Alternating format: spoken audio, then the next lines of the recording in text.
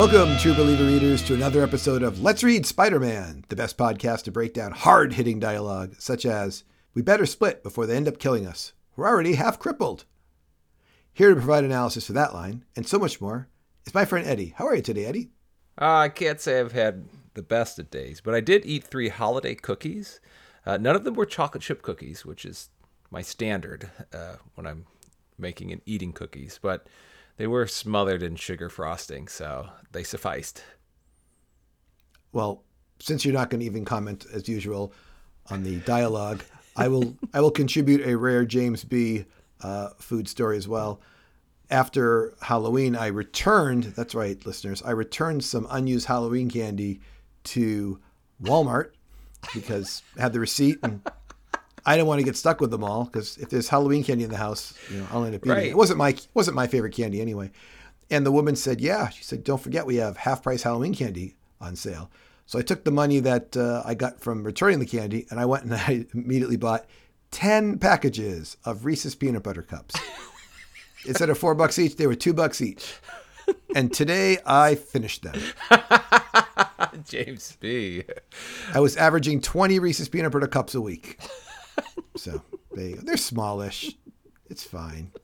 You did not decrease your caloric intake there at all, James B. No, I am now also half crippled, and I better stop eating them before they end up killing me. So. These are the goons. Are these Blizzard's goons? Is that what we're talking about here? No, that was Speed Demon. This is when the things go south for the the Sinister Syndicate. And they, at least, there's a good section of the book where they're like, "All right, we all got to get out of here. We're losing really bad." And they're like, "Don't you know it?" And they're like, "Everybody bail out, grab everybody and fly away to safety." And they just bail. It's a good line. All right. Well, let's talk about them. From October of 1986, Stan Lee presents The Amazing Spider-Man 281, When Warriors Clash. Written by Tom DeFalco, layouts by Ron Frenz, pencils and ink by Brett Breeding. When we last left off, the Silver Sable had paid Spider-Man to help her as she prepared to face off against Jack-O-Lantern. But instead, they ended up facing off against the Sinister Syndicate. Ironically, the Sinister Syndicate is being paid by Jack-O-Lantern to eliminate the Silver Sable. A lot of money can be made in the elimination game. Eddie, could you please recap which villains make up the 1986 version of the Sinister Syndicate? Of course. Our listeners might know the Rhino, who's rocking some new bracelets and anklets in this version of him, and the Beetle, a longtime Spider-Man foe. Then there's the lesser-known boring trio of Boomerang, Hydro-Man, and Speed Demon. Since Hydro-Man is there, his rival, Sandman, decides to get involved, which inadvertently saves our heroes, who flee. Spider-Man wants to go back to help the Sandman, but Silver Sable protests. Speaking of protests... Cook an egg, cook a goose, turn the demonstrators loose. No, not that kind of protest. I'm referring to the fact that Jonah is not happy with all the Hobgoblin stories in the Bugle, while Joe Robbie believes he can prove Flash Thompson is innocent. In a third protest scene, we transition to Jack-O-Lantern breaking the Hobgoblin, Flash Thompson, out of jail. Flash Thompson's lawyer shouts, "Don't go with him, Flash!" But Jack-O-Lantern knocks Flash out and takes him away unconsciously against his will. Jack-O-Lantern is playing a way bigger role than I ever thought someone whose main form of transportation is a pogo platform could ever be. It's wild that Tom DeFalco is giving him serious time and development in Spider-Man. This is like the 3rd book in a row he's around. This guy is wearing a green scaly suit and a pumpkin head. If I was the Kingpin, I'd dismiss him too. This excellent book wraps up with so many villains, including a main event fight between the aforementioned Jack-O-Lantern and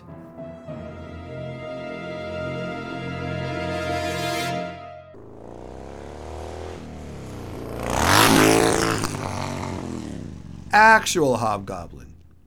Plus, in a battle of difficult names, the Sinister Syndicate fights the Sandman, Silver Sable, and Spectacular Spider-Man. Nice summarizing yourself into an enunciation corner there, James B. Thanks, Eddie. The good guys win. Everyone flees. Silver Sable offers the Sandman a job, and Flash Thompson escapes as everyone is hunting him down, and he realizes the only person he can go to for help is no one. Ooh, poor Flash.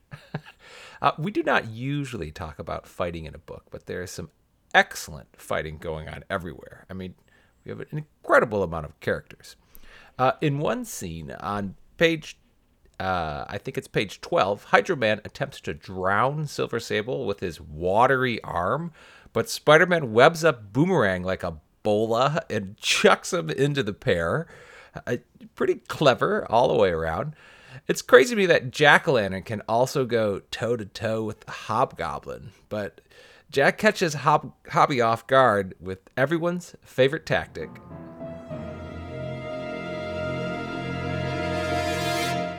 Playing possum. James B., do you want to guess who had the smallest number of successful attacks out of the, we have 6 villains in this book? Is it Speed Demon? I think it's Boomerang, but Speed Demon is a close second. Speed Demon does create like a whirling vortex and make Sandman unable to reform, whereas Boomerang throws like 3 boomerangs and they don't hit anyone, but Spider-Man's like, whoa, watch out. So, sorry, Boomerang. Speaking of missing, I miss Gloria Grant. I haven't seen her lately. Wonder how she's doing. Maybe she's in the next book. And it's from November of 1986. Stan Lee presents The Amazing Spider-Man 282, The Fury of X-Factor, by Tom DeFalco, Rick Leonardi, and Bob Layton. X-Factor, which is essentially the OG X-Men rebranded, is out trying to capture mutants. For no apparent reason, J. Jonah Jameson hires them to capture Spider-Man for $50,000. If they wanted to capture him easily, they could just go to his apartment where Mary Jane has returned from her date to put an injured Peter to bed. So much is going on in this book, and I just want to know who else Mary Jane is calling Tiger. What do you want to talk about from the start of this book, Eddie? This is another book with a lot of characters. To be clear, X-Factor has Cyclops, Beast, but he's not in blue form, Iceman, Angel, and Marvel Girl, who is Jean Grey. I'm hyped for another congested battle with a mysterious villain. Well, let's see if that happens. Joe Robbie stands up to J. Jonah Jameson for the upteenth time, really. Threatening to quit. This guy quits more than Peter does. If J. Jonah Jameson doesn't let him print the truth. Speaking of Peter, he disobeys Mary Jane and his health, and a weakened Spider-Man goes looking for Flash.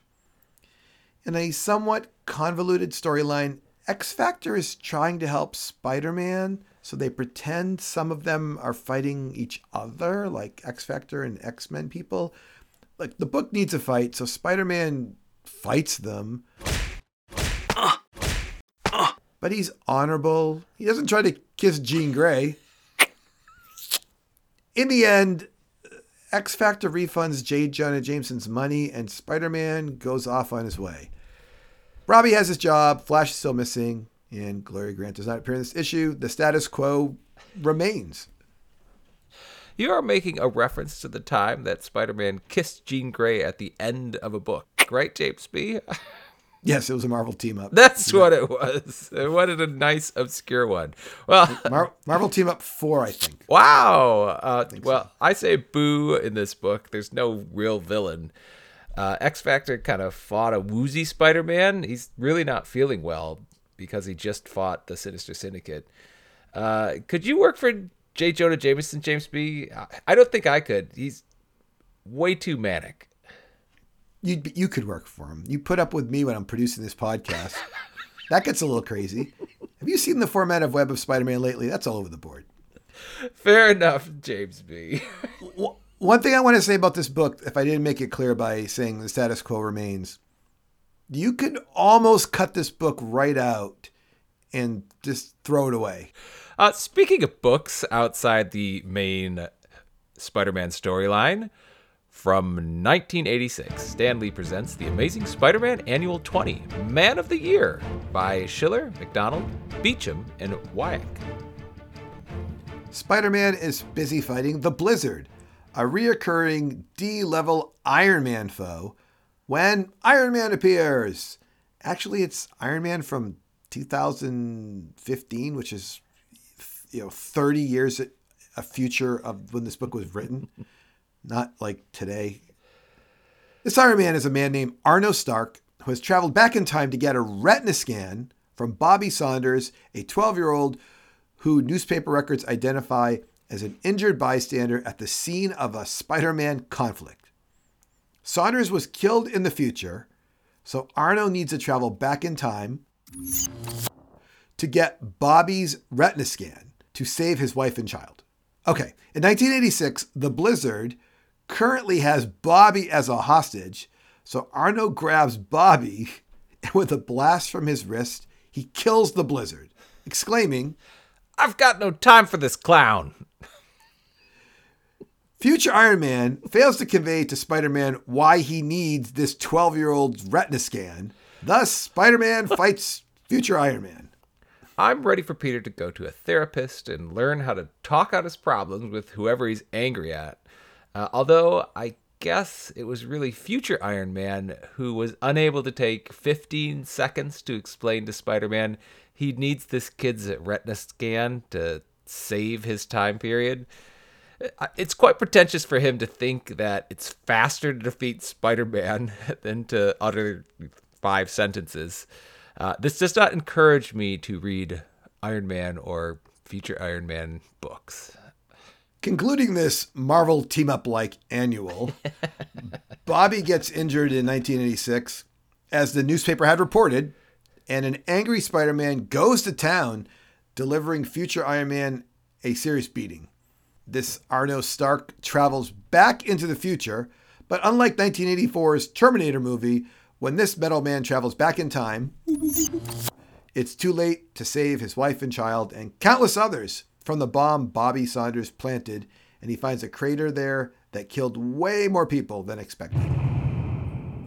My limited research suggests not only is this not Iron Man, Eddie, but this is not even future Iron Man, because the future world is not this world. This is not a 616 world. This isn't the world that we read about. It's some kind of crossover into a multiverse. So this isn't even part of that world. Weird. Well, I know the next book is from the world we do read about, James B. And it's from December of 1986. Stan Lee presents The Amazing Spider-Man 283 with Foes Like These by DeFalco, Friends, and Layton. This busy book opens with 2 storylines.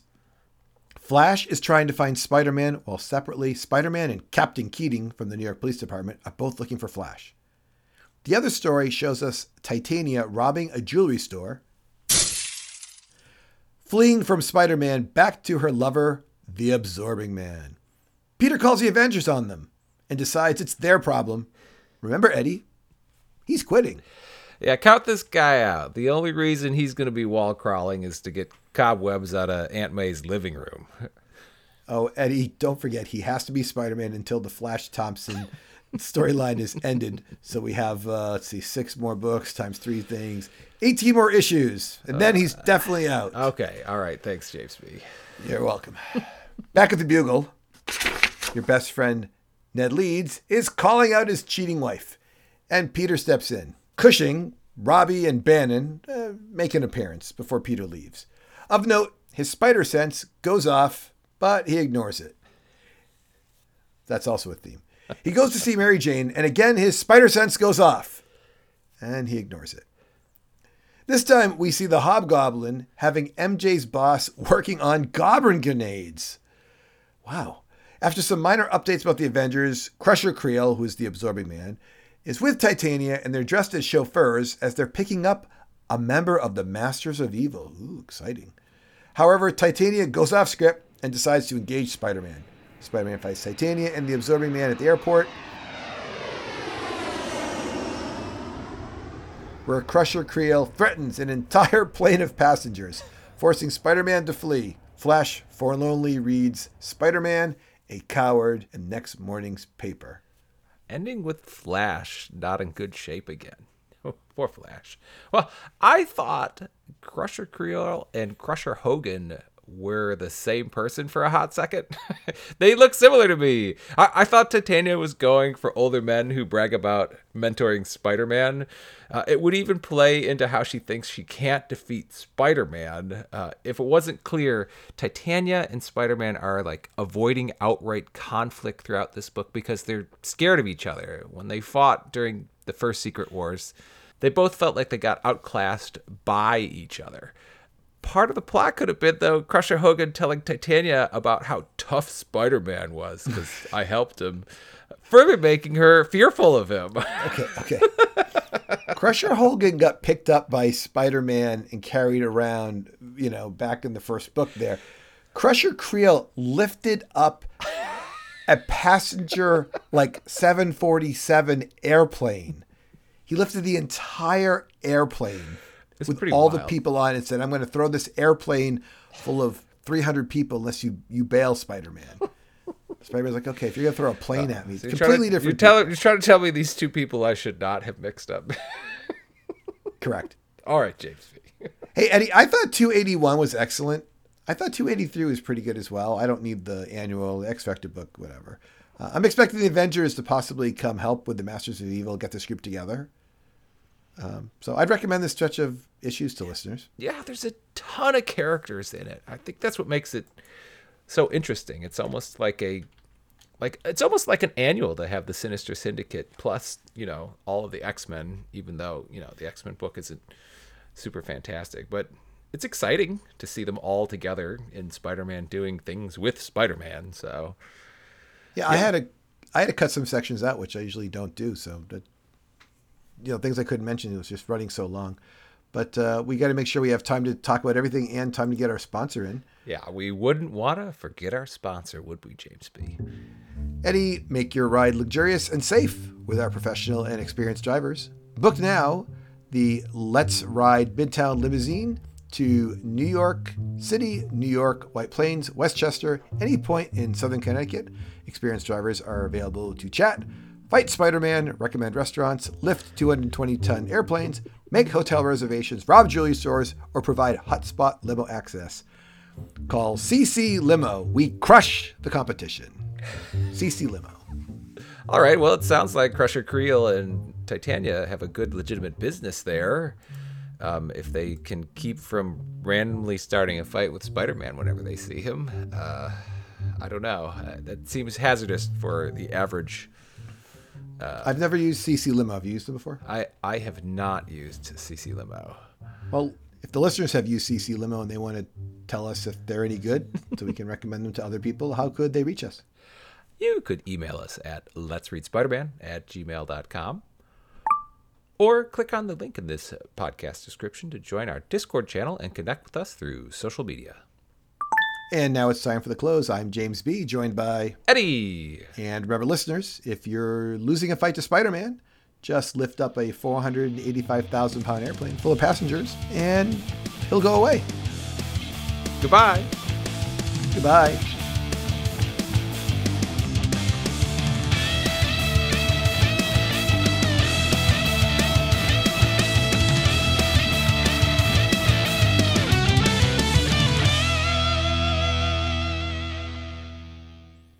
Eddie, we did a New Year's episode. We didn't even talk about your New Year's resolution. What are you going to do?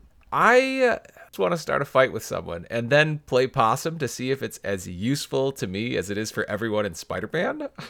Let's talk this out for a minute. Okay, help me. Okay, so how would you go about doing this? You're going to walk up to someone and start swinging at them. That's right. Yeah, how do you play possum in the middle of this fight? What are you going to do? I have to be able to take a punch to a certain extent and overreact. Okay. They take a punch and I get thrown behind the bar or something. Okay.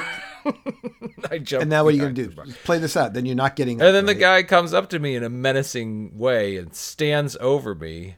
And then I crack a bottle on his kneecap or something, I guess. All right, why don't you practice this with your dog Pepper? How big is Pepper in pounds? He's maybe 16 pounds. Okay.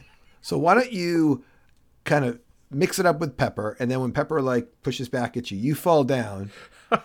And then when Pepper comes up to you, you pretend you're unconscious. And then when Pepper's like gloating about his victory, you could spring to action. See how that goes. Brilliant idea, James B. I'll try it tonight.